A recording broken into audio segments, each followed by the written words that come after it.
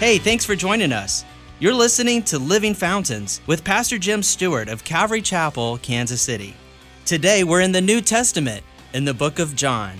If you're in a place to grab your Bible and follow along with us, we invite you to do so.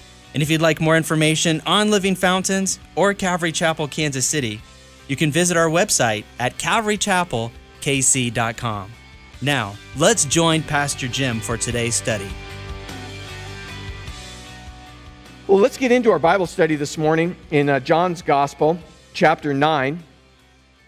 I know we kind of hit this a while back. This first portion, the first 12 verses or so, is what we had covered in a recent study.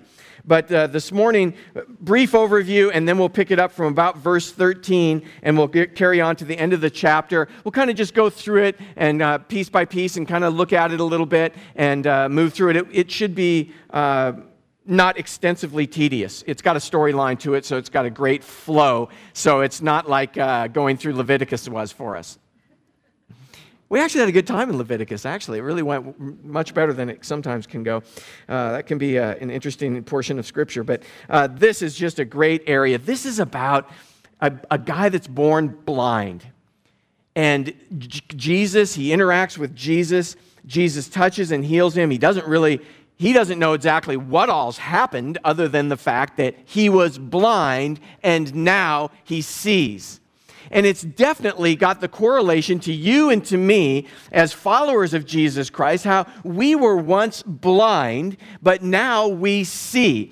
It's no different than growing up even in going to church your whole life, thinking that you kind of get what's going on, but then realizing one day you meet Jesus Christ and you realize, oh, so that's what all those hymns were about. That's what that, reading those Bible verses were about. The light just comes on, and that's what happened. The light came on, and on a lot of different ways. For this guy, literally, the lights came on in his mind's eye. He's able to see now, and then he's able to have this interaction with the person of Jesus Christ, which is obviously the central focus. All of chapter 9 is dealing with that man, the healing, and the interaction. One of the things that I find that seems to be consistent as we've been going through the Gospels, in particular with John, there seems to be these contrasts that he keeps throwing out there. He keeps putting these contrasts in front of us. And the contrasts seem to be the person of Jesus Christ and his compassion and his love and his care, his forgiveness, his grace, his mercy, the compassion of the person of Jesus Christ in comparison to the religious, those who are religious. Now remember, we've talked clearly to define, because we have to have an understanding, a basis to understand what is the difference between religion. We are saturated with religion all around the world, but in particular here, right where the buckle kind of connects together here in the Bible Belt area, part of the country, man, no doubt religion is very predominant. So when we talk about religion, what are we talking about? When someone says to you, well, hey, I'm glad you got religion and that's working for you, I clearly make it it's very important to me to make it clear, no thank you, I never got religion, you've misunderstood what I've embraced. Because religion seeks to establish its own righteousness, its own right standing before a God of sorts, through means of our efforts, our own works to make ourselves right with a God, whatever that might be. Whether it's God, the living God, or any other thing. It's man's efforts, our individual efforts, to try and make ourselves right before God. That's religion. Man trying to get to God. That's religion of any sort. The difference between Christianity and religion is we understand that God reached down in the person of his Son, Jesus Christ, to meet you where you're at. And that's completely different than any other religion on the face of the earth. It is God meeting you, meeting me, meeting us right where we're at. That's Christianity. God doing for you and for me what we could never, ever do for ourselves. And that was he imparted forgiveness to you and to me. He pardoned us, forgave us of all of our sin as we open our lives and ask God to come into our lives in the person of his Son, Jesus Christ. He comes into our hearts, into our lives. He makes your heart, my heart, his home, and he lives there. He washes and cleanses our hearts, our minds of all sin and all unrighteousness. Now we have a right standing before God and in our relationship to God through his Son. Jesus said, he's the way, the truth, and the life. No one comes to the Father but through him. Simply explained, I just did. That's the explanation of that verse. There's a stark difference between religion and a true relationship, Christianity. And I think it's so important for you and I to have that just cemented in our hearts and our minds, because we're so surrounded globally with all kinds of religions. And the thing is we either fully believe that what God has said and who Jesus has represented himself to be or not. And I know there's plenty of groups and plenty of religions out there that say, well, whatever works for you, and, all these different avenues. And no, that's not true. Jesus is the only way. That's what he says. I agree with it. And I'm not ashamed of that. This is what drove Paul the Apostle all over the known world. This is why he was willing to, be shipwrecked and suffer all the, being rocks thrown at him, being left for dead. This is why he would go and stand before these these temples of these foreign gods, and he would stand there and say, this is futile. Can you imagine the hatred that was generated toward him when he would stand up and say, these are not gods. They're just wood and stone. Can you imagine the people's anger? This is their whole community centered around this little temple. He says, no, this is nothing. That's the same God that we serve that he was representing. And I think it's important for us to embrace this and know that Jesus constantly, as we go through, as John records, he's constantly showing this contrast between who he is and those who are religious. So let's get into our text. Chapter 9. He's born blind. He's healed. We pick it up. Let's see. Let's pick it up in verse 7.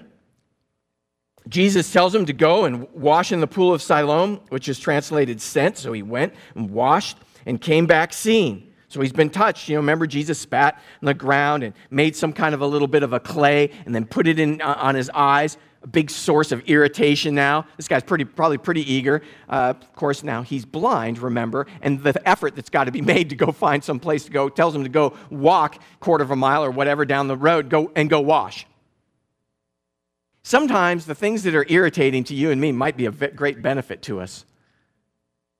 Sometimes the things that irritate you and I are a good thing because they get us into that place of getting at the foot of the cross and getting washed. Asking the Lord to wash and cleanse. This guy goes down, does exactly what the Lord tells him to do. Therefore, now this gets into this introduction into this area of the interaction that starts to take place. Therefore, the neighbors and those who previously had seen that he was blind said, "Is not this he who sat and begged?" You see, it was one thing for someone who has had sight and then was blind and then received their sight again. It is quite another for someone who was born blind, never had any sight, and now sees. That miracle had never been, that no one had ever heard or seen, or anything like this. Because God, in the form of his Son, Jesus Christ, did the super miraculous in touching him. He really created sight for that individual. So it was a deliberate act that was very different than other types of healings. It was really something that was not restorative, right, but was creative. And only God can do that kind of thing. That's what makes this so powerful. That's what makes what happened to you and to me so powerful. No one else can forgive sin but the person of Jesus Christ. No one. Only Jesus Christ can impart that to you and to me. And the miracle of the transaction that took place. And you can say, Pastor, you're just talking about such simple, basic things. I know. It's because we need to be assured in our day, in our age, in the time in which we live, when Christianity has plummeted consistently. And people just don't take any regard to any of what God has done through his Son, Jesus Christ. We want to stand firm on something was imparted to us, something special, a supernatural, miraculous thing took place, a transaction in your heart, in my heart, in the realm of the Spirit to give you and me life, and that life everlasting.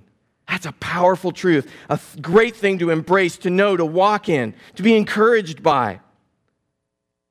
Isn't this the guy that was sitting around begging? He was blind, and then some said, this is he, and others said, yeah, he's like him. And he said, no, it's me. You made it go, no, that was me. Now, I want us to grab a hold of this guy for a little while. This guy's been blind, never seen. Can you imagine what that would be like? You know what the colors look like? You know what, just light and wow. So that's the guy. I know his voice, and that's what he looks like. He was the guy who used to pitch me a nickel every once in a while when he walked by. Kind of a cheapskate, but it was cool. At least he pitched me a nickel, you know? But that's his voice, and that's what he looks like. I can identify him through his voice, but now I know what he looks like. Just get into the kind of things that are happening to this individual. Blind, and now he sees. Never, ever, ever lose the enthusiasm of the fact that you were blind, and now you see. This is what Satan is constantly trying to pull us apart, get us focused on a million other things that don't matter, but what matters is we were blind, and now we see, spiritually speaking. I never want to grow tired of being excited about that fact, that I was dead in my trespasses and sin, that I am a sinner, but now saved by God's grace. I was on a path of self-destruction and now put on a path to everlasting life. That's the power and the joy and the excitement. He says, no, it's me. I was the guy that was blind. I was the beggar. It was me. Therefore, they said to him, and we'll note all the way through this in this chapter, they said to him, how were your eyes opened? How did this take place? And it's not for you and for me to be consumed with the how, but that's the human condition, isn't it? How did this take place? But it's really who did this. That's really what this is about. Who? But they're caught up with how. All the stuff that goes on with religion is all about how. How you wash your hands just the right way. How you do this thing at this time and that thing at that time and do this just right and do that just right. How you do everything. Because it's all about the efforts of men. But you see, it's really about the who, and the contrast starts. This contrast starts to set up for us. How were your eyes open? He answered and said, a man called Jesus made clay. Doesn't know anymore. Remember, he's blind when this process took place, right? We talked about this in our last study.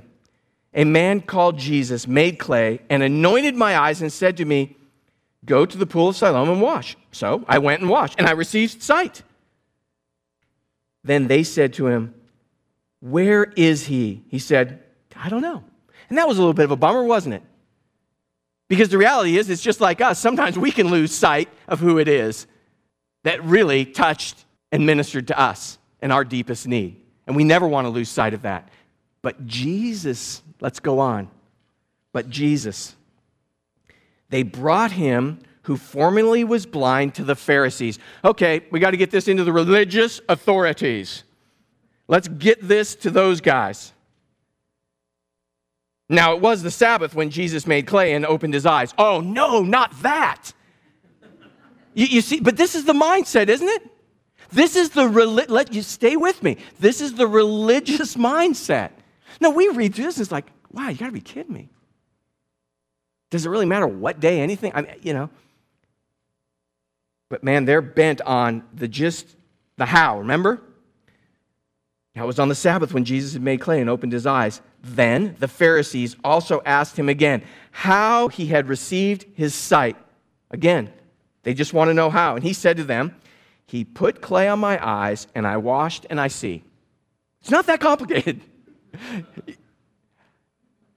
How did you get fixed on this whole drug addiction? How did you get healed from the alcohol? How did you get healed from all of the pornography? How did you get healed from all the sin? How did you get that staining out of your mind and your heart? How did that happen? No, it's not how. I can tell you, I have no idea how it all happens. I just know it happens when we trust Jesus. When we give our lives to Jesus, it happens. Well, maybe that works for some. No. That'll work for anybody. God is no respecter of persons. God can touch your life, my life, anybody's life. He can make us whole as we yield ourselves to Him. And you may say, well, man, I've been on a long journey of God just touching and ministering and trying to make me right, and I've seemed like I've just I've been at this for years and years and years, and I feel like I've got so much more ground to cover. Well, that's okay. You're on the trail, aren't you? Just stay on the trail.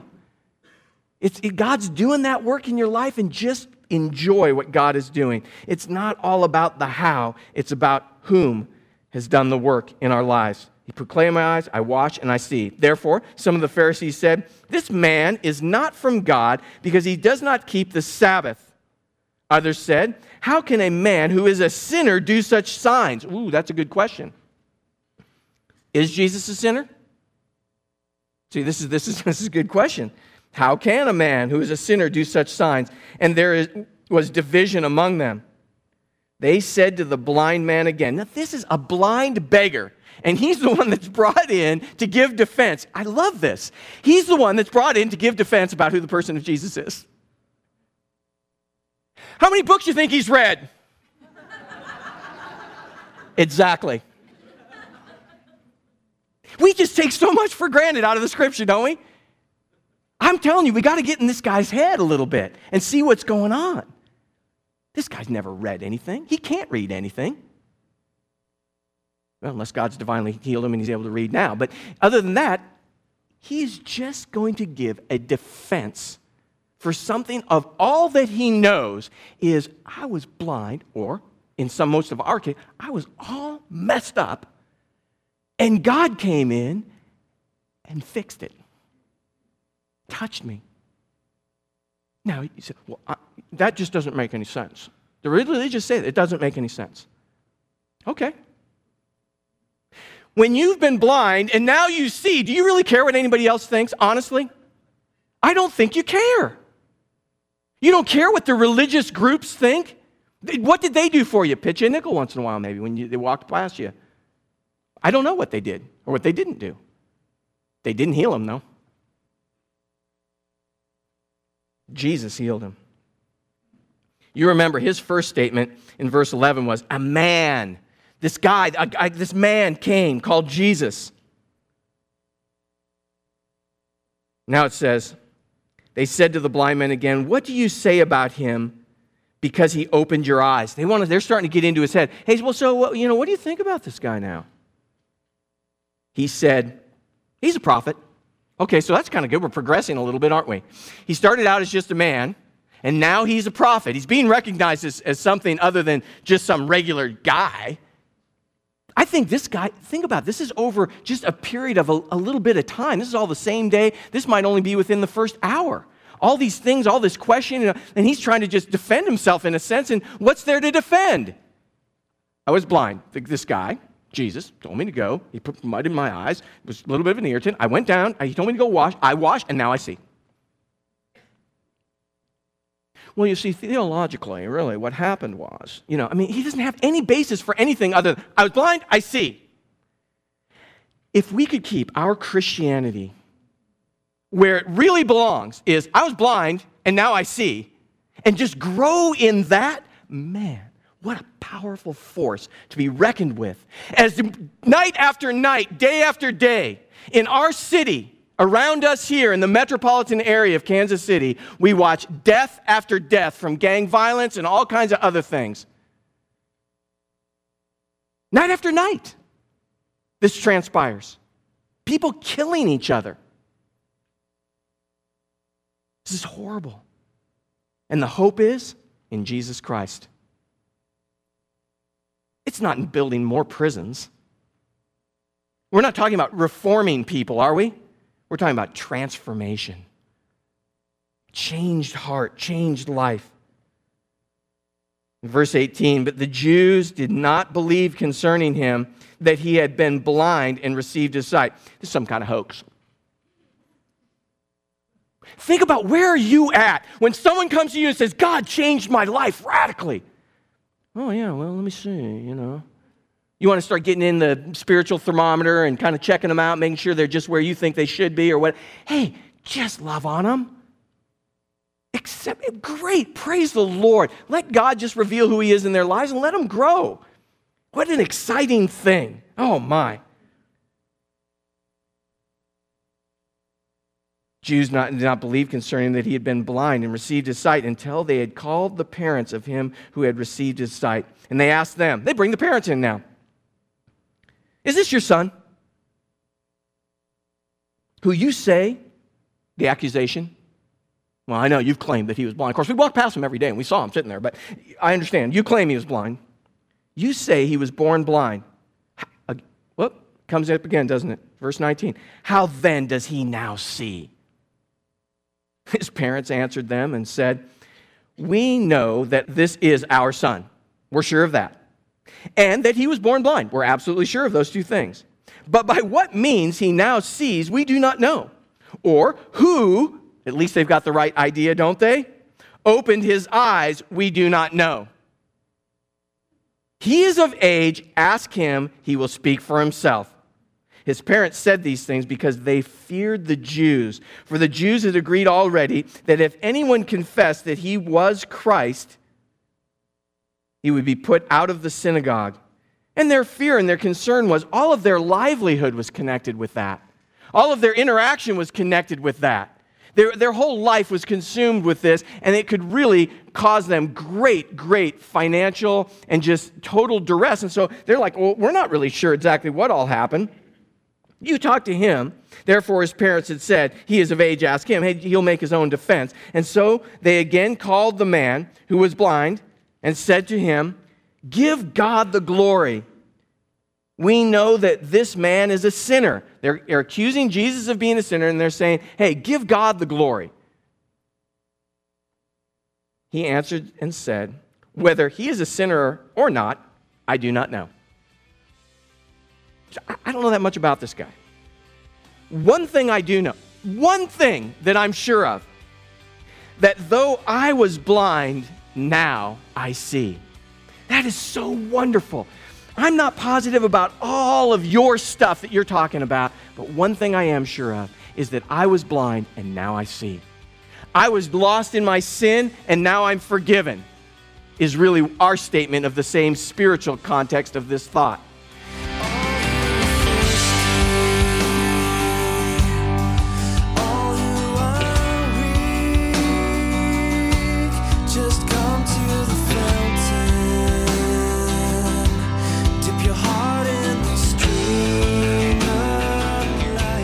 Hi, this is Pastor Jim.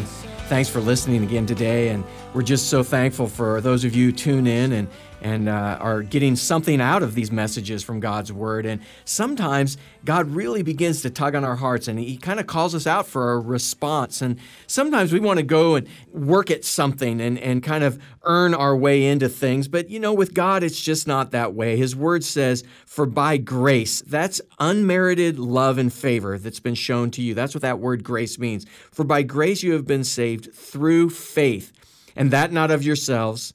It is the gift of God, not of works, lest anyone should boast. For we are His workmanship, created in Christ Jesus for good works, which God prepared beforehand that we should walk in them. God wants you to walk in those good works that He's prepared for your life. He wants you to be a living testament of His goodness and His grace. And He doesn't want you to have to work at or earn salvation, but salvation is a free gift. It's by faith that you can have this everlasting life. Simple prayer of faith. Jesus, I want to ask that you would come into my heart, that you would forgive me of all my sin. I want this free gift of everlasting life. I want to be forgiven. I'm tired of carrying this weight of sin and shame. And I want to ask, Lord, that you would come into my heart and be my personal Lord and Savior. Thank you for loving me. Thank you for forgiving me. Thank you for that grace that you have shown me. I receive you now into my heart and ask, Lord, that as I walk this life, that you would walk with me, and that I would walk in your ways and in the good works, those things that you've prepared for me to walk in, that it might glorify you. I ask this in Jesus' name. Amen. If you prayed and received the Lord into your heart today, we'd love to hear from you. You can contact us or another Bible teaching church in your area so you can be encouraged in your new journey. If you'd like more information about Living Fountains or Calvary Chapel, Kansas City, simply visit our website at calvarychapelkc.com.